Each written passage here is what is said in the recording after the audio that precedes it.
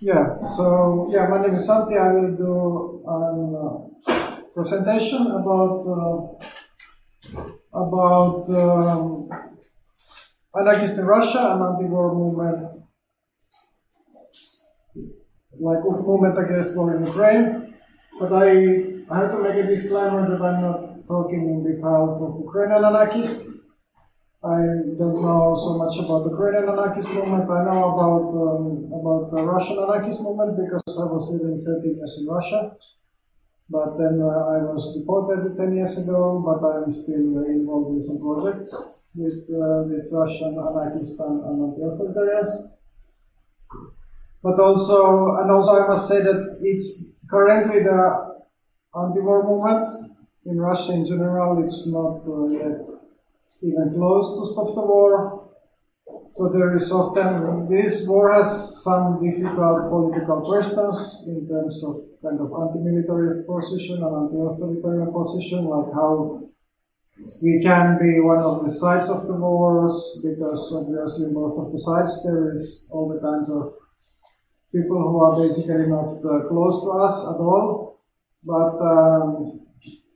But then, so it would be easy to say that, okay, we are just for the anti-war movement and we have to stop the war, like just make anti-war agitation so that people will stop going to the front. But historically, this is something that usually almost never happens. Wars usually finished by waging the war, and it's only like a couple of cases that anti-war movement have actually managed to stop the war. This is like First World War is one of them in the final phase, but not so many others. And even more, it's even more unusual that the war which has been going more or less well, has been stopped by the people. Usually there has to be some sort of setbacks and prolongation of the war until enough people are protesting against it. But it's obviously like common position of anarchists in Russia that all anarchists in Russia wish for Russian defeat. And my personal position is that I hope that Ukraine doesn't lose either, that they get at least the same situation as before this February, because otherwise this can be some sort of propaganda victory for Putin and Putin's regime. But there is also some anarchists in Russia. They hope that both of the sides win, but no one is hoping that Russia would win this war. No one thinks this is some sort of anti-fascist denazification war. This is obvious to everyone. And also in this presentation, I cannot go so deep to the origins of the war and what happened in 2014 and this Maidan things. But just in the beginning, I have to say that the war already started in 2014, and there was 1 year of intense operations. And then since 2015, the spring, there has been less intense war and less intense operations. But there has not been any point that there has actually been peace in this area. So, but first I go a bit about these Russian propaganda claims. I don't know how familiar this is. Maybe you come across this with discussion with some kind of leftists.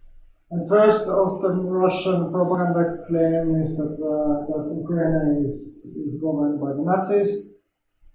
But here we can take there is basically two propositions which don't necessarily contradict each other. So you can say that, okay, Ukraine has a strong fascist and Nazi movement, relatively strong. They are, because Ukraine is a big country, they have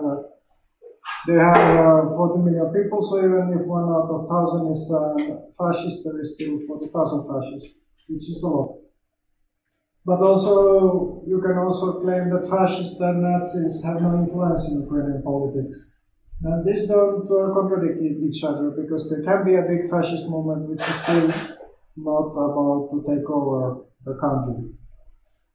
And there was definitely many people had this fear in 2014, because the Ukrainian army was very unprepared to the war, and in the operations they were, and not the centralized state didn't really manage in many areas to organize good defense. So the war was, especially in the first months, it was waged by these voluntary battalions, which were in many cases organized by the far-right activists.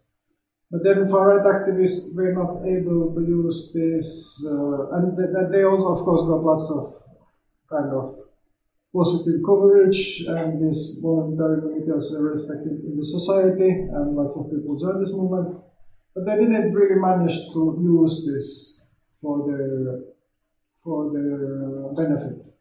And in the elections, far-right didn't do very well. There was more or less like far-right and fascist coalition. They only got 2% of the votes.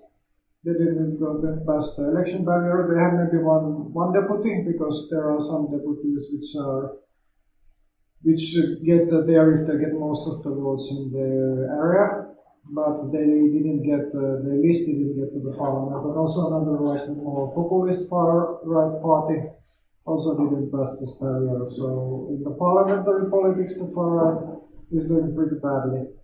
And there was also I did this talk in Porto 1 week ago, and there was someone asked, so but how can you say that how can you measure like this the far-right influence? Because of course anarchists are also who don't participate in parliament, doesn't mean that anarchists would never have any influence. But this is also like difference between fascist movements and kind of grassroots movements, because fascists, they are not really a grassroots movement. They want political power, and they can have this by two means, either by some political violence or by going to elections. But both of these failed in Ukraine, and they didn't even dare so much to try to proceed with the political violence. They were attacking like some pride demonstration and anti-fascist events, but they didn't get so much done with this, and it was quite widely condemned, this kind of action. So they tried to go to parliamentary politics, and they failed to do this. Fascists are not organizing strikes or some mass movements. It's not something that they are doing. So they tried to get the political power, and they didn't manage to do this. And also Russia, of course, it doesn't have less fascists than Ukraine, probably even more. Now Russian kind of fascism, which is not independent from Kremlin, it's kind of crushed in Russia and more or less underground, but it's still happening. I will also talk about this later. But fascist, which is kind of supporting Putin and Kremlin, it's very strong, and also there are these kind of fascist units now waging war in Ukraine, even with some armbands and swastikas and this kind of stuff. So this whole issue that this is kind of denazification war, it's kind of ridiculous to claim this. And also second, Putin propaganda claim is that there is a genocide of Russian people in Donbass. There is, mistake should be big here, it's a typo. And yeah, it's true that in the 8 years there has been some shooting and sometimes fighting happening in this area. And also civilians have been dying, but there has been less and less civilians dying.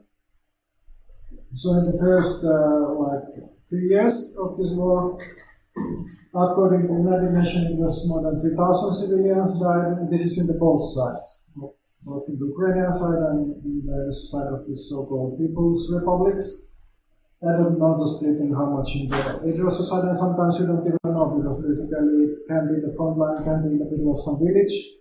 So someone can die, your neighbor is dying, and then it's kind of Ukrainian civilian, but then in the other side of the street, someone dies, and then it's a separatist. But this is also a big pointless division, because before the war, this was all the same people. All of these people are basically Ukrainian citizens, and almost everyone is a Russian speaker. They're in these areas. So then during the next 4 years, it was altogether 149 deaths. And then of the last year, 2021, I only have the statistics of the separatists themselves. but they say that 8 people died in the shooting. So every year there has been lots of less and less shootings of civilian areas. Also, who is shooting, this is difficult to say, because if you go to Ukrainian side, they say that, okay, it is this separatist always shooting and we are just sometimes answering, and if some civilian dies, it's just a propaganda. And of course, the separatists are saying the same. I was there 5 years ago in this frontline area. Basically, it happens that, okay, there is you hear that there is shooting from Ukrainian side, and then after a few hours they are answering, shooting some grenades back.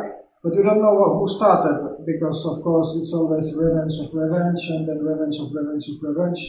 And it goes back like 8 years, so you cannot really say that, okay, these people broke the ceasefire, because always other side broke the ceasefire the day before, and then the other side broke the ceasefire 2 days ago. So it's not so easy to say that who is actually to blame this continuous shooting, but it's the fact that it's much less people dying each year, and what is actually a genocide. This is even kind of problematic concept in general, because it's 8 people if they die. Is it a genocide, or is one person dying a genocide? Maybe it is, because there is no any this international law. There is no any clear definition what is the genocide. But if 8 people dying in the separatist territory last year, it's a genocide, and obviously like 1,000 Ukrainian civilians who have died this year is also genocide. So is it like would they also to answer to this genocide with 100 times bigger genocide? They did not. But yeah, it's obviously it's always a war crime to shoot civilian territory, and this is obviously something that both parts have been doing all of these years. But is it a genocide? It's maybe not, and also is it like justified to start this kind of huge war of this kind of thing? It's also kind of a question. Then also this discussion, what about NATO and NATO influence? And this is kind of also comes back to how we generally understand like things like imperialism and colonialism and so on. Because okay, you can say that NATO is alliance of these old imperialist powers, and USA is doing all the kinds of shitty things in the Middle East, and France is also have their own stuff that they do in Africa, in many countries. But Europe is still slightly different, because in Europe, these countries, Eastern European countries, there is usually some referendum, and then they join to NATO by support of the majority. So of course you can say that these people are brainwashed by liberal propaganda, but this is not really how colonialism is traditionally understood or happening. Usually colonialism, traditionally it's that some country is attacking some other country and occupying, and the people become slaves, or at least second-class citizens, and taking away all their land or something. This is obviously something that is not happening in Estonia. Like there is no French and Americans going there and taking people's land and making them work for them and so on. So I think this should, of course, you can say that there is neo-colonialism and neo-imperialism, which is different, but it doesn't look like this Russian attack in Ukraine, and also it's a bit problematic to have this kind of inflation of concepts that saying that whatever kind of political lobbying or international cooperation or even propaganda is imperialism. And also we cannot, like NATO was spreading to many countries, or many countries joined to NATO, also former Soviet Union countries, but we don't see this war happening currently in Estonia, for example, and or Finland, which is now discussing about joining NATO and already put NATO membership application. And the difference is that Ukraine is in this current Kremlin ideology, Ukrainians are not considered to be real people. They are considered that they are kind of Russians who, because of some Nazi propaganda, think that they are not Russians. And they kind of had to be cured from this Nazi brainwashing by brutal violence and occupation and repression. And basically the reason behind this invasion is not NATO expansion, but it's the Russian ultra-nationalist ideas. It's this idea that all the places where Russia is spoken, like which is Russian first language speakers majority, they should be in the same country. And half of the Ukrainian is basically Russian speaker majority, and another half it's people speak Ukrainian, but also Putin maybe doesn't think. If he had a chance, he would probably occupy the whole Ukraine because he also probably doesn't consider Ukrainian language his language. And also, usually leftists, they often go to kind of very vulgar and crude Marxist idea to find a profit motivations everywhere and raw materials and land. And it's true that Ukraine has the best agricultural land in the world. It's this so-called black ground. Also, it's in southern Russia and Ukraine, which is the most fertile land that is in this planet.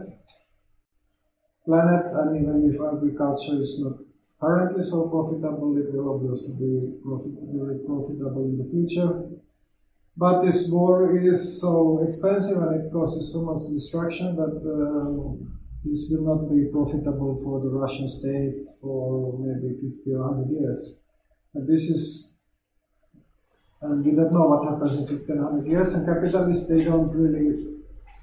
they are not so interested about profits sometime after their death. So it's a very, when they have died, then their children also have died. So capitalism is always about some destruction for the sake of short-term profits. So you can obviously, like all the war, are somehow also caused by the capitalism, because capitalism is basically forcing everyone to compete, and it's creating its ideology of competition without caring about the consequences. So capitalism is against all the kind of solidarity between workers and solidarity between people in general. But this is kind of very kind of long stretch connection and very kind of high level reason behind this war. But you cannot really find any short-term profit motivation in this war. No one is. There can be some individual military businesses in Russia, for example, which are making profit, but most of the Russian capitalists are losing huge amount of money, and Putin also, like as you maybe know, Putin formally doesn't have much property, but all of his former friends and relatives and children from marriage and out of wedlock, all of them are billionaires. But because they stole so much common assets, and then they keep them in some tax havens. But all of this property value has dropped a lot because of this war, and will drop, and maybe will not gain back the value during their lifetime. So they are not. These people are greedy, but they are not getting more rich because of this war. It has some sort of other motivation, and it's kind of ultra-nationalist motivation. I could also discuss why kind of Russia is stepped out from this kind of liberal capitalist ideology to another kind of capitalist ideology, because obviously this Russian system is still a capitalism, but it's not capitalist. The billionaires are deciding. The billionaires, some of the billionaires actually have now escaped Russia. And also Abramovich tried to make this kind of futile attempt to negotiate, but he was poisoned by someone, we don't know whom, but probably some Russian faction. So, and after this, Abramovich, it obviously shows that Abramovich is not the guy who is deciding. in Russian and this war is not something like it's obviously he's not a good person in any way, but it's not someone who is behind this war. And the ruling class in Russia is not the capitalist, but it's the security officials putting comes from the KGB, and everyone who is in the highest position, they usually have mostly they have a KGB background, or they are some friends of Putin from his childhood or studies, or when he began his career. Also, some people maybe have army or police background, but the security services are most important. So, but anyway, it's a long discussion what's basically the Russian political structure and how this kind of ultranationalism became important to maintain this kind of mafia kind of structures. But yeah, we can maybe discuss this later if we have time. So then the last general discussion. This is more maybe inside the anarchist circles. So what about opposing to both sides? And here I would also need a definition of imperialism in context of this talk. Is that imperialism is when a state pursues the conquest of some other territories and reach the status of leading superpower.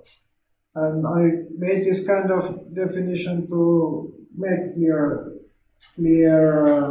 distinction that we have to discuss separately from stuff that is this kind of very brutal assaults against other countries, which is imperialism, and then some sort of more subtle things, like, for example, spreading of McDonald's or some structural adjustments, loans, or this kind of. It can be also the problem that some cultures are disappearing, obviously, but it's not the same thing that to attack another country and to destroy physically everything there. This cannot be really discussed in the same context. And if we have the problem with some sort of very sloppy imperialism, the discussion that then anything can be imperialism. If Ukrainians don't want to be occupied by Russia but want to join NATO, for example, this is like NATO imperialism. So then, like everything can be imperialism, like imperialism can be justified, or maybe if you have a very sloppy definition of imperialism, then suddenly Putin is anti-imperialist because he's fighting against the United States. Or maybe China is anti-imperialist because the Uyghurs or Tibetans, they are actually imperialist because they want to separate from China because they have been used soft imperialism by the United States or something like this. Like, obviously, you can have a liberal ideology or United States money from many places in academic communities or whatever, like all the money from the world is circulating, and lots of this obviously is coming from the United States.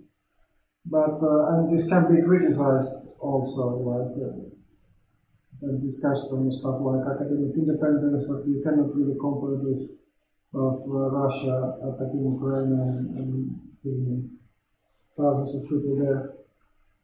And Ukraine, on the other hand, is not about to conquer anything.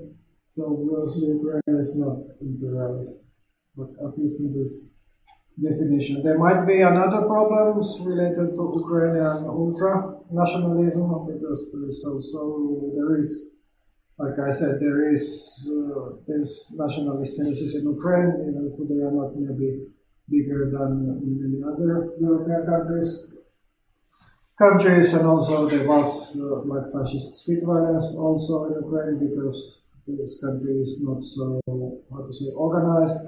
Then the police force often doesn't have either interests or resources to stop different kinds of organized criminal groups. But currently it doesn't seem that this Ukrainian nationalism is becoming some sort of threat. Like theoretically, of course, if Russia completely collapses and splits to different parts, and Ukraine gets lots of weapons that they can, for example, attack Crimea and take it back, which is kind of problem because it might be that majority of the people in Crimea don't really want back to Ukraine, or they maybe would be fine to join in Ukraine like it was 10 years ago, but they are not so much interested to join Ukraine where Russian language has no official status and you cannot study in Russian language in all the school teaching is in Ukrainian, which is reforms that have happened after 2014. There is a group in Crimea, the Crimean Tatars, who have been living there much longer than the Russians or Ukrainians. They are less than 50% part of the population because they were suffering many genocides during the last 200 years, first under the Tsar and then during the Stalin years. They are identify themselves as Ukraine and they are resisting the Crimean occupation and usually non-violently. They have lots of political prisoners. And it's true that these people are kind of more original people there. They were never given back the lands after all of these deportations and genocides, so they are still kind of second-class citizens just with some small lands they managed to buy with their own money, but everything that they owned before the genocide is still confiscated from them. So obviously there is an argument that basically these people should have more to say about the crime, but also they are a minority. There now, after all of the genocides, most of the people there are like vast majority of is Russian speakers, probably more than maybe half of the people might identify with Russia. The support of Crimea joining Russia, it has changed. It has been different in different times. Sometimes it has been quite a small part, sometimes a bigger part. But also this war has increased the tensions, and that might be that people who were before more interested to live in Ukraine, they are now more identified as Russian. Also people who basically were against Russian occupation, they have been forced to escape from Crimea. So basically most of the people who are still living there, they are more or less kind of like at least more or less fine with the situation to the extent that they continue to live there, and they remain that also they just want to keep their lands. If they know that if they go away, they can never come back. So, but still, probably I would say that it's likely that most of the people there would like to have a huge war there and destruction, even if they are maybe not so happy with the Russian rule. But this is a very also theoretical perspective. Like currently, Ukraine doesn't have resources to even to take back these areas which were recently occupied. In some cases they have managed, but there is still huge territory which they haven't been getting. So it doesn't seem very likely that in the very close future Ukraine could, for example, attack Ukraine or something. And then, but still, I mean, this Ukrainian internationalism is kind of a theoretical and distant future possible problem. Then, anarchists in many cases, they were during the wars, they were propagating like not going to war and to deserting. But it's a problem that if everyone, okay. Yeah, so anarchists had this, been doing, especially during the First World War, but also, for example, Vietnam War, that you should go to war, you should desert.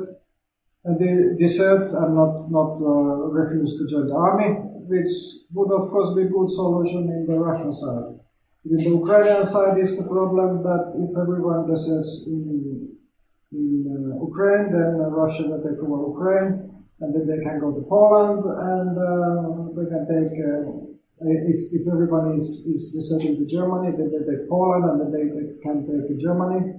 And then France, and eventually everyone is just in Portugal waiting for Russia to come there. So the problem with the desertion is that it's at some point the imperialists should be stopped. So if you desert, someone else has to do it. And even if Ukrainian anarchists were not very much wanted to join this resistance, it still would be discredit the whole anarchist movement if they didn't do anything while the society is being destroyed. So it's kind of something, even if they are not feeling very patriotic, they don't really have much other opportunity if they want to keep their movement existing after this war. Like there is some also we discussed in Porto that but what's the use in this? Like, and there is like different opinions on this. Like some Ukrainian anarchists, they are positive that when they get this experience of organizing this territorial defense, it can be also used in the future and against the Ukrainian state as well. But some are maybe not so positive. It might be that that nothing so much comes out.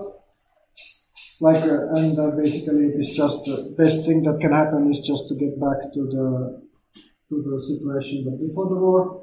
But actually, most positive people or most optimistic are mostly, especially in the beginning of the war, they were the Russian anarchists, because for Russian anarchists, this is maybe the last chance to ever to get rid of Putin before he just dies. Because if he wins now, his position will be so strong that he will be in the power basically until he dies. And if he lives as long as Mugabe, it can be like 30 years still in the power, because he is not wants to go anywhere. So yeah, there are some anarchists in Russia who said that okay, we are against both armies, but no one is supporting the Russian army. So then I go a bit to tell about Antifa and anarchists in Russia. So last 10 years there has been kind of decline of importance of anarchists and especially Antifa in Russia. What happened to Antifa is that it basically became less relevant because the fascist violence has been dropping a lot in Russia. The Nazi problem has become smaller for various reasons. Partially it's a result of the anti-fascist activities, but also pretty much a result of the police repression, but also a result of the war, because Russian fascists were very heavily split with the war. Some Russian Nazis were supporting Ukraine because they consider that it's more like nation state, and Russia is multinational state, so they were supporting Ukraine, and some other fascists were supporting Russia, so they were fighting between themselves after 2014. But basically, yeah, it's the thing that if anti-fascists are kind of successful, then they also they're kind of, how to say, important in the society declines. If you kind of feel your purpose, you don't have so much to do. But also anti-fascists were also heavily repressed, and many activists had to escape Russia, or they went to prison. Also, there are different people in the anti-fascist movement in Russia. Not everyone is anti-authoritarian. There is also people who are more like Leninists, and people who are just patriot, anti-Nazis, and so on. And some of these people actually then were supporting the war or Crimean occupation and the separatist republic. It was not many people, but still there was some internal conflicts also because of these things. And with anarchists, this was never a problem. It was very few anarchists who had any sympathies with the separatist movement, but this kind of Marxist or Leninist anti-fascist, it was sometimes a problem. But also anarchists have problems to adapt to new circumstances, because, for example, the movement where I was involved, autonomous action, it was always pretty much the strategy was to be like campaigns and street actions, and to be in the street and to join different protest movements. But then gradually all the protests have been made impossible in Russia. And at first, it was more and more difficult to get any permissions to demonstrate. Like legally, you are not required to ask a permission, but in practice, police is demanding it and they arrest you. And then with the COVID, all the demonstrations were banned, and actually in Russia, already after like 2 or 3 months, most of the COVID restrictions they were lifted. but all the demonstrations are still banned. So this is just a pretext to repress any kind of movement. So this kind of anti-vax conspiracy theory that COVID is basically just a plot to create a fascist system, it's actually happened in Russia. So it's not a conspiracy theory, it's true in some places. So yeah, and also, but you would think that if there is more repression, actually people start to be more interested about more radical stuff. But what happened in Russia was actually the opposite. Like when there was more and more repressions, people started to hope more and more that they would go to elections and to change something in elections, or maybe make some petition campaigns or this kind of thing. Like the whole opposition in Russia during the last 10 years, it kind of gets more and more moderate. And also Navalny movement, for example, like until he was imprisoned last year, and Alexei Navalny was the most important opposition politician in Russia. But why he was so popular? He was because at first he was very good tactician. His strategy was to fight against corruption, and this is something that everyone is against, right? Both leftist and rightist and centrist and whoever, no one likes the corruption, so this is that you can do it everyone. And also he proposed very simple solutions. He said that, okay, I make this video on YouTube, send it to your friends, this will change the regime. And also, okay, we try to go to elections, but we were banned from elections, so you can vote some kind of party which is not the Putin's party, but some loyalist party of the Putin, like Communist Party, for example, which is basically also a Kremlin puppet party. Now Navalny was proposing that you can vote for this, and then it maybe changes something, but of course it didn't change anything. He's in prison because he also had to have his show until the end. Like he had this idea that Russia is like a normal country where you can do normal politics, but he didn't have that. But so maybe, and it's difficult to say if this will now change, but this kind of very how to say, criticizing not only corruption but the whole state and capitalism and so on, it got more and more marginalized in Russia. And also there was some heavy repression. For example, there was the case of so-called networks case in St. Petersburg and Penza. There were people arrested in 2017 and tortured very heavily. Everyone confessed first that they were members of some terrorist organization, even though there was no any terrorist plan or not even any kind of structure. Many of these people didn't even know each other directly. They were just friends of friends of friends. But with this kind of heavy torture, they confessed everything. Then after the public campaigning, the torture was stopped. And when they went to court, like almost everyone were refusing this confession. But in Russia, it doesn't really matter so much. If you give a confess testimony at some point, it's not cancelled, and unless you manage to prove in court that you were tortured and so on, which is quite difficult. This was basically not some low-level FSB plot. The whole thing was planned in quite high level of the FSB, and all the sentences were also decided beforehand. So it was not really possible to avoid. So all of these people got prison sentences for up to 18 years in prison. And basically, they were radical anarchists. They were discussing in theory how to maybe in some sort of distant future we should do some underground armed activity against the regime. But it was very far from any kind of practical plans.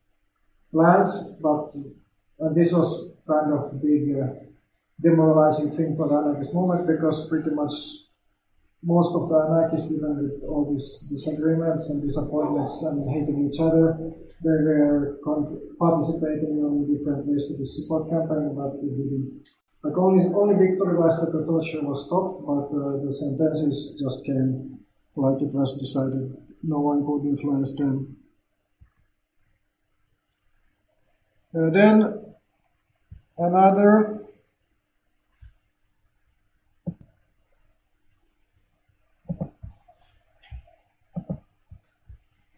Another case was Azov Miftahov. This was also around the same time. during the 2018 in anti-repression, there was anti-repression protest in Moscow. It was organized by Anarchist Group for People's Self-Defense, and they broke some windows of the United Russia Party in this demonstration. And after this, there was a big repression. Many people also had to escape from Russia. And Azat was arrested. He is a mathematician. And eventually he was also put to prison for 6 years, just for breaking something during the demonstration. So this was also a big kind of alarm to anarchists, because these kind of things was possible to do like 10 years ago. Like you can have a demonstration and do some graffiti and break some windows, and probably not much would happen. But now the situation is different, and this kind of thing is very heavily repressed. So the situation definitely has changed.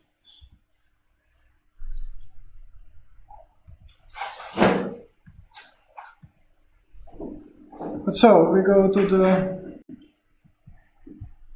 Okay, I actually have to do one technical thing now quickly.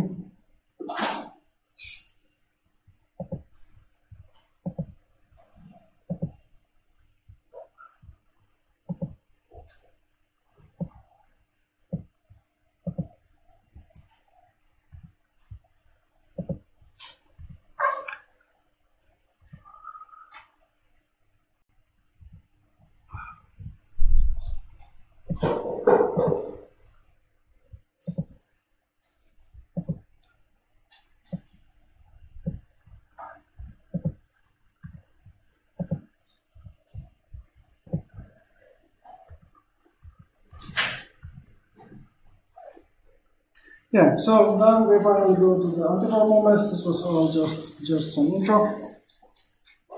So, yeah, during the first week of war, there were big protests. This is a picture from St. Petersburg.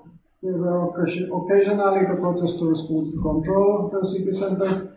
In Moscow, it was not like this. In Moscow, it was all the time so much police. Or actually the National Guard, which is the Russian Red Police, that they were just breaking all the bigger groups and people were just running around the city. In St. Petersburg, they managed to gather really bigger groups, and altogether it was more than 15,000 people arrested in the protest in around 70 cities during the first 2 months of the protests. Most of these people didn't got any big sentence, they maybe got some fines. Or do you want to ask? No, they got some fines, but also some people got some criminal charges. And also in Russia there is the system that that there is kind of quick prison sentence that you may get if the court may sentence you to prison up to 30 days. And you can appeal this, but the appeal gets more than 30 days. It's more than 30 days. So many people got this kind of short prison sentences.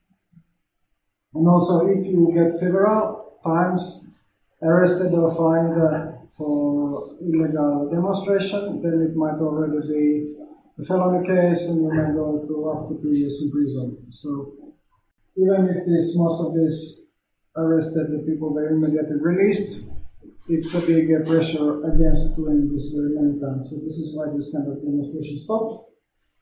There were also lots of different petitions. Some of them got more than 1 million signatures online, and also different special groups, like for example, university directors petition. There was like more than 100 of university directors were petitioning against the war.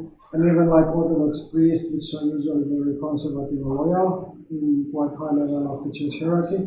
So there were a higher level of much more protests against this than usual in the society, but it was still not enough to stop the war. And actually, during these first weeks, it was probably the majority of the people supporting the war.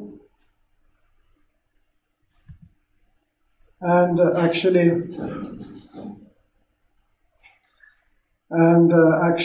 the yeah, in the first weeks it was like both, there were like state-controlled polling agencies and there were independent agencies. So with them, like between 58 or 71% were supporting this version. But also, even in this kind of state-sponsored polls, you can see a big kind of, I would say maybe like segregation or differences in different demographic groups. For example, people in the cities, they are much less supporting of the war than people in the countryside, and also younger people are much less supportive than older people. And the biggest actually indicator, which is the biggest statistical correlation, is if you're watching the television or not. Like most likely the people who watch the television, they are supporting the war, and people who don't, they are against it. Because in Russia there is already more than 20 years there has not been independent television channels which everyone could watch in the normal TV sets. There has been some cable private televisions, but they never been available for majority of the people. And it was put in strategy that okay, opposition can have internet, they can have papers, and they can have radio channels, but the television is on Kremlin, and it has been actually enough. And why basically after 20 years of internet, people still are watching television? It's a good first thing, but apparently that's the case. But still, like people who are less than 30 years and who don't watch the television, in them 80% are against the war, even according to Kremlin's own polling agencies.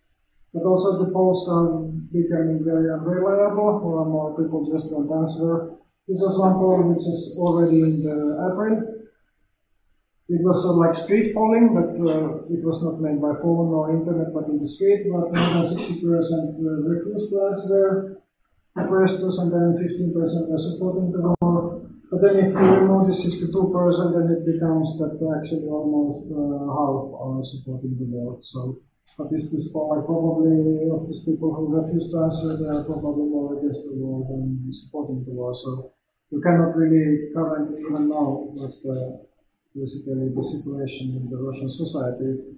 Was mostly supporting the war during the first weeks or a couple of months, but what's happening now, no one really knows. So, different initiatives. There are like lots of, because all of this, like Navalny organization and many old human rights organizations, they have been banned and destroyed, and they don't have any kind of clandestine alternative structures. So now there is dozens of different bigger or smaller anti-war initiatives. I cannot tell about all of them, but I think one of the most important is called feminist anti-war resistance, because like in many countries, also in Russia, the feminism has been growing strongly during the last 10 years, because it's very can be quite effective in using internet and social media. And these kind of new feminist groups, they are consolidated now in this feminist anti-war resistance network, which is kind of decentralized network. They have 34,000 subscribers in this Telegram channel. This is one of the few ways you can kind of measure how much it is, but it's also, of course, not reliable, because theoretically you can also put some robot to follow you in Telegram. And also your political opponents maybe follow you on Telegram, but it's some indicator how wide is the reach. Telegram is now the most important opposition social media in Russia, because in Russia they tried to ban Telegram already 5 years ago, but they managed to technologically evade by changing many IP addresses very quickly. So they kind of managed to evade this ban. And this cause of decentralized protest, they spread to 78 different cities, and they have like photo report. It is not just a claim, but it can be shown.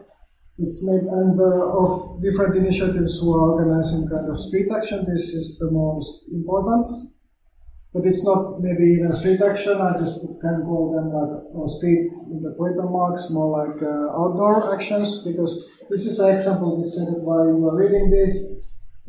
Children are dying in Ukraine, and then there is some teddy bear in blood and so on. And this is just put to some public park. so that people can see it there. So it's not even that people are gathering somewhere in the street to do a demonstration, but it's this kind of how to say, diffusing art to different places and parks and yards and houses and so on. And one of the groups which is behind it is a feminist group called 8 Initiative Group in St. Petersburg. It's been around already maybe 3 or 4 years. But they were targeted with this criminal case that the special services were claiming that they were organizing bomb hoax calls. So also lots of people are now facing these charges of organizing this fake criminal case of organizing some form of terrorism. And some of them had to escape from Russia.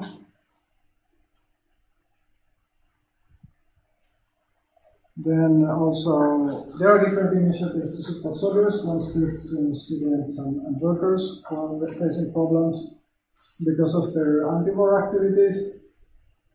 And the students and conscripts, they are kind of connected because there is a conscription in Russia, but most of the people may avoid the military by differences. For example, if you go to university, you are exempt from the army during your studies, but the conscription age ends at 27 years, so if you study until you are 25, then you just have to avoid the call-up for 2 more years, and then you are out. But if you don't go to university, then you have to hide 10 years, which is much more. But yeah, so kind of spreading information how to avoid the conscription, it's important to spread among the students, and lots of kind of alternative or independent student activists are involved in this. And there is also movement for conscientious object. There is initiative called Call of Consciousness. I don't know if it's a good translation, but it's kind of legal supported how to avoid the army. And the interesting thing right now in Russia is that as far as there is no declaration of war and there is no general mobilizations, it's not actually obligatory to go to war. Even if you are a contract soldier, that you get a salary. You can like sign a paper that, okay, I refuse my contract, or I keep my contract but I don't go to war. And there are actually cases that people have managed to do this. And also how to avoid if you are a conscript, how to avoid going to army, there is kind of schema, how you can navigate in this bureaucracy by making different kind of letters and claims and complaints, and how you can basically legally avoid going to army. Sometimes, of course, there can be lots of pressure, and not maybe even practice possible to use these legal opportunities, but some of the people manage to do this. This might change if there is at some point like general mobilization or like declaration of war, then of course conscripts will have much less rights. So there is initiative Students Against War, and also there is this, this actually slide is not really visible. Anti-job net is old anarchist initiative. It's already existed for 20 years. In the peacetime, it functioned more like a blacklist of employers, that if you have problems with your salary or work condition, you can write there, and then people can find this information and they don't have a job for the same place. It's also very popular website and probably the most popular anarchist website, even if it was kind of this narrow focus. But now during the war, it's a new problem that people have who refuse to spread propaganda in their workplaces. They are also facing this repression, and the anti-job is organizing like legal support. There is now some financing. There will be consultation and legal support for example, teachers who are kicked out of their jobs because they are refusing to spread anti-war propaganda. And even teachers in the kindergarten might have these problems because even to small children, sometimes they want to do some brainwashing. This is not visible, but there is also an initiative called anti-war sick leave. In the first weeks of the war, there was a that okay, you can just call sick and you don't go to work, and this is kind of the kind of like opposition. against the war. So there is this kind of like different initiatives and ideas. And then also one, which is a new kind of really studying also different movements of these national minorities and indigenous people movements, that it's been now growing heavily because of this war, of course, it means turn towards this ultranationalism. Previously, especially when there was a strong ultra-right movement in Russia, for Kremlin propaganda it was important to stress that we are a multinational country. It was like, okay, the Russians are the most important, but everyone else is also important. But now it's been turning more towards this kind of general Russian chauvinism, and it obviously results counter-reaction, because Russia is a multinational country and there are areas in Russia where ethnic Russians are actually minority. And these areas are also presented, like overrepresented in the casualties, because they are often the more poor regions. So, for example, there is, I think I read today that already more than 200 people are confirmed dead from Buryatia, which is one of the Siberian republics. People, they are one of the Mongol groups. So it's a poor region, people don't have so much chances. The contract soldiers, they get several times average salary. So people try to use this opportunity, but now there is very big casualty rates, so they just don't come back. So there are different initiatives like Free Nogari, Free Bulgaria Foundation, Nations of Russia. These are kind of creating anti-colonialist critics of Russian imperialism and also organizing some anti-war protests in these minority nationality communities. It's not like very strong, but also in general the anti-war movement and feminist movement, the feminists, they are more inspired by some anti-colonialist discussion in the Western feminism, so they are also supporting this minority, nationality, and indigenous people's movements. So then I will talk a bit about the direct actions, which are also happening. It's not very visible. There is map of arson attacks against the military collab centers. The collab center is where the conscript have to go in some certain day. And then they define what is fit for the army and where would the baby serve. And also when you go to the army, you go there and then they ship you somewhere. And there has been lots of attacks. And there is now different kind of radical anti-regime telegram channels. Whatever is somewhere is some accident or fire, they are claiming that this is sabotage action, which is of course not always the case. It's also possible that some of the sabotage attacks they are organized by Ukrainian special services, but probably this collapse center arson attacks, they are not so likely to be organized by Ukrainian secret services because it's happening in very distant small places, like in the middle of Siberia or Far East, in some small cities. And also there is like so many of these collapse places, it's not like very effective to destroy them because there are thousands of them, but or if you are in the city and you don't want to go to army, it might make sense because then it makes more difficult to people who are basically sure to send you to army, they have to go to some other place and maybe the paperwork is destroyed and the computers, so it's a big disturbance. So this is basically this kind of actions that make sense mostly from point of view of local young Russians who don't support our war. But yeah, also Molotov cocktail attacks in a couple of these demonstrations. There are railway attacks. I can show some pictures. The rail transport is very important for the military means because of course lots of this military stuff is so heavy that it is dangerous even to drive it sometimes in some roads if it's not the road is not in such a good condition. So And also in the Siberia there are places you cannot really even go with highway in some times of the year. So for the transport, the railway is important, but also if you sabotage the railway, it can be really a sort of function. This was quite much happening in Belarus. And in Belarus in general, this kind of anti-war movement is much more stronger than in Russia, and it's probably even is the reason why Belarus actually didn't join the war. The Belarusian dictator, this Lukashenko, he was just kind of not too afraid. And there is now Russia is trying to put some pressure to Belarus, and also there was rumors that there will be false flag attacks there. So might be that at some point, because Belarus is also the dictator, Lukashenko is completely dependent on Putin, so might be that at some point he will force him to join the war, but this has not happened.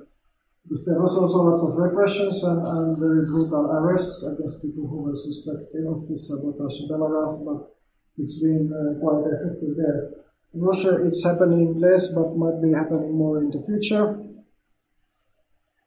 But also these direct actions, they are not only, or I would say that mostly it's not organized by anarchists. We don't know many of the sections, they haven't been claimed. There might be some pictures that some Molotov cocktail is being shown, or maybe just some news, but most of these people, we don't know who is doing them and with what motivation, but also some Nazi groups are also supporting this kind of attacks. It's more of this kind of accelerationist Nazis who just want to generate general chaos. Because like I said, there are Nazis who are supporting Ukraine in Russia, but also some Nazis who are supporting the Russian army. And then there are Nazis who are against both. So it's also to think that whatever is your position in this war, you are always in the side of the Nazis. So you cannot say that, okay, you cannot be side of Ukraine because there are Nazis in Ukraine, because in every side, and even against all sides, there are some Nazis. And some Nazi group was claiming for arson attacks against these against these collapse centers. And also there has been some Nazis have been arrested, and they are mostly supporting almost everyone who is arrested, suspected of doing these direct actions, but not Nazis. So there is some pictures. This was also against National Guard, which is also the riot police. It was in the far east of Russia. This was, I think, in Moscow region, a Molotov cocktail attack against the collapse center in the night time. This was in the center of Moscow, Molotov cocktail attack against some buses of the riot police. And this was sabotage in Moscow region. This was claimed by anarchists. This is called the Anarcho-Communist Fighting Organization. There was some railroad track which was only going to some military places, so there was no civilian transport in this area. And also, was some newer. This was what was happened last week and this week. There was Molotov cocktail attack in Krasnodar. This was against the FSB building. And this was another in Vladimir. The railroad sabotage action was claimed also by the fighting organization of anarcho-communists in the Vladimir area. It was used to be like insurrectionist project called Anarchist Fighter, which was in the Onion network in the Tor. They also have a blog in the blogs, but now they call themselves fighting organization of anarchist communists, and they try to organize like these kind of actions. And then I think yesterday there was a big railroad thing in Amur. It's far inside the rail. There was like 14 wagons went off the trails, and this whole Trans-Siberian Railroad was halted for several hours for this. And this was claimed by a group which is called Stop the Wagons, which is connected. It's also initiative which tries to organize and agitate for this kind of railroad sabotage.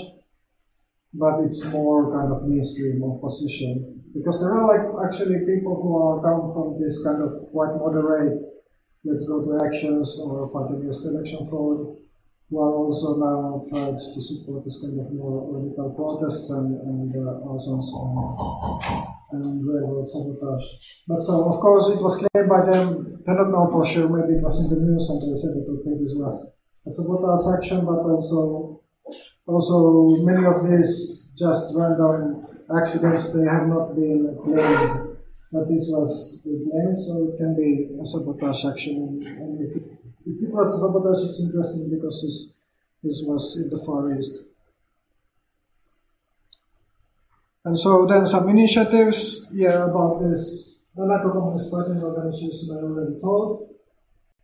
There is also a group of general, there are Russian anarchists and anti-fascists who are fighting in different groups of this territorial defense in Ukraine, because many people, anarchists and anti-fascists, had to escape from Russia to Ukraine. Ukraine is basically one of the only places where you can go without visa and even sometimes without passport, because from Russia before the war, because the border was not so well controlled, which don't deport people back to Russia. There were cases, even actually like maybe 2 years ago, that they tried to deport Belarusian anarchists back to Belarus, but this was overturned in the court. So there is kind of some legal mechanisms also to defend the refugees, including anarchists and anti-fascists there. So but now of course this anarchists have to fight against the occupation, because if Russia occupies Ukraine, they will be fine. But there is also like a general Russian opposition group which has organized, called Free Russia Legion. I think like a few months ago they said that they have 400 people. Now they don't say how many they have, but in the Telegram they have 72,000 subscribers. Some of these might be Ukrainians or people abroad. But this has also some support all around Russia and also in the aggression. It's a bit unclear political motivation. There are also like prisoners of war who have joined this. And it's basically they just said, okay, we need to fight. On the struggle against the Putin regime, but what's the alternative? They are not so clear. Also, similar initiative is called Rospartisan. It's also people who are calling for underground armed struggle. It's supported. Ilya Ponomarov, he was a kind of independent leftist deputy in the Russian State Duma. He was the only deputy who was voting against the annexation of Crimea. And now he escaped to Ukraine already many years ago, but now and was not even so much in politics, but now he refers to organize this kind of armed struggle against Kremlin. Okay, now I have to do one thing, because there is also kind of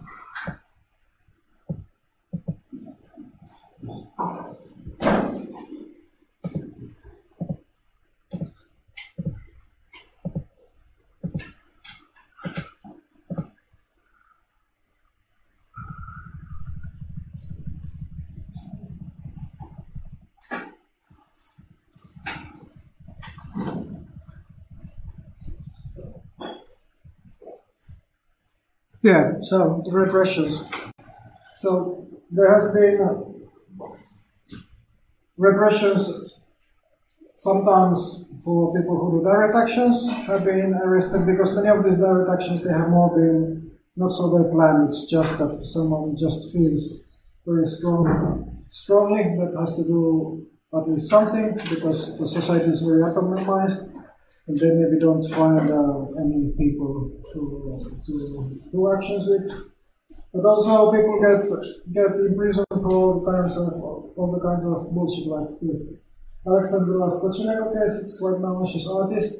And she made an action that she was just in the shop replacing this price tags with some more information. So instead of there is like bread 2 euros, there is like 20 people died in Kyiv or Irpin or something right now. So this kind of small anti-war propaganda in the shop.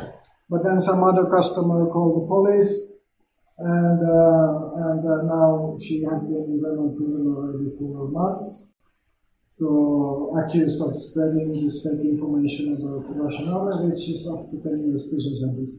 This is a new law, which is just some complete random repression. So we don't know, there is no court precedents. We don't know how long prison sentence she can eventually get. But this is kind of stuff that you can get arrested. And right now there is at least 30 people are in German prison for anti-war activities, but this changes every week. It's more and more people who are getting arrested. So I would say then at last, it's already around 1 hour. I will just say a couple of initiatives. I'm involved. One is there has been attempts to organize campaign of energy boycott against Russia. And there is different groups around Europe who are involved in this. This is a bit controversial topic in Russia. Not all Russian activists and anti-war activists are supporting this kind of boycott. But in our group, Autonomous Action, we also don't have a kind of common position on this, but also it's not something that is so relevant even to be discussed in Russia, because it's not, you cannot kind of organize this kind of boycott in Russia, you can organize it from abroad. Also, many countries, they were quite quickly making these decisions, so in some ways governments are being so fast that this kind of campaign has not even been kind of time to organize. There is a website which is put in which has some proposals and initiatives about this boycott. But one problem is that now when Russia cannot export my gas and oil so much with the pipes, they can just ship them, and there is like boycott of European countries of buying oil, for example, but there is no boycott of European ships shipping this oil to India, for example. So what happens now is that Greek tankers are going to Russia and taking this oil and taking it to some India or some other countries. So if there was a boycott also with the maritime insurances, this would be more difficult. So this is one thing maybe that different moments in different countries have to discuss, but would this kind of boycott be possible to organize. Then another initiative is currently supporting anti-war prisoners, Anarchist Black Cross of Moscow. It's a small group. It's been around for a long time, almost 20 years. It's currently, at least in Europe, it might be even the oldest or among the most oldest Anarchist Black Cross groups. And before, it was supporting mostly anarchists and anti-authoritarians and different friends of anarchists and environmental activists, for example, who were anti-fascist, who were repressed. But now with this anti-war struggles, it's also there is a kind of new big area to support all these anti-war prisoners. And there are lots of also anti-repression initiatives in Russia right now, and also existing human rights. This human rights movement has been big already in the Soviet Union times. Since maybe 60s or 70s, there has been lots of prisoner support activism in Russia, but almost no one is supporting these people who are actually doing something violent or sabotage or this kind of thing. Mostly these human rights activists, they are only supporting like non-violent and non-kind of criminal protesters.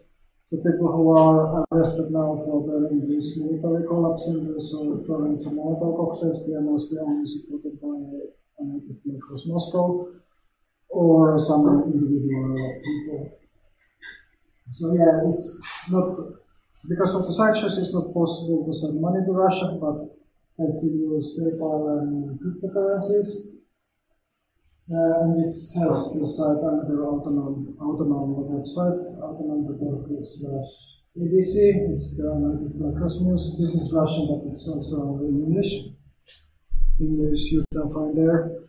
And another anarchist initiative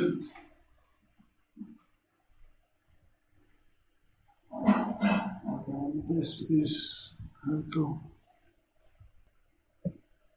do this.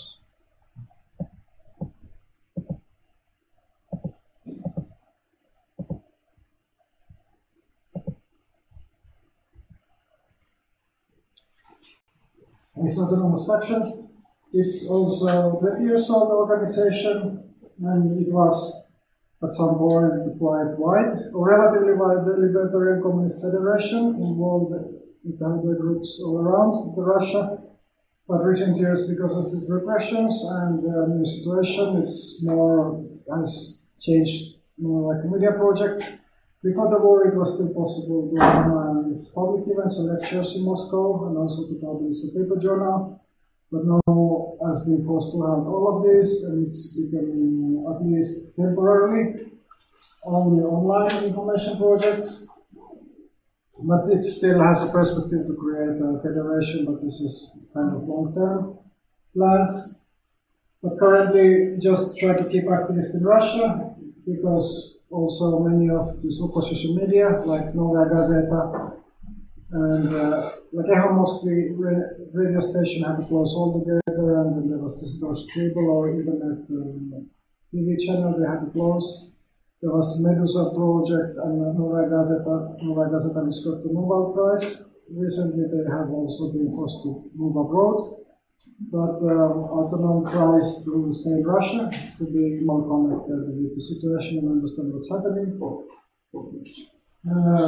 Because it's like kind of important that not everyone is migrating, but for this you kind of have to increase the security and not to recruit new people, but to keep more close thing, and it's a kind of a new situation, so we are launching a fundraising in the Fire Fund to adapt to this new situation, and also to temporarily pay one person a salary to maintain this, because it's not possible to organize any support events, it's not possible to recruit new people, but we kind of have to keep the project running until there is some sort of other solution of the situation. But yeah, this was everything as far as this introduction or lecture. So we can now have some questions or discussion. But yeah, I think I maybe So if you have some questions, you can or comments, you can say. Okay, nothing in here. Maybe I just stop the streaming. Also because it's difficult to have these questions and discussion while the stream is on.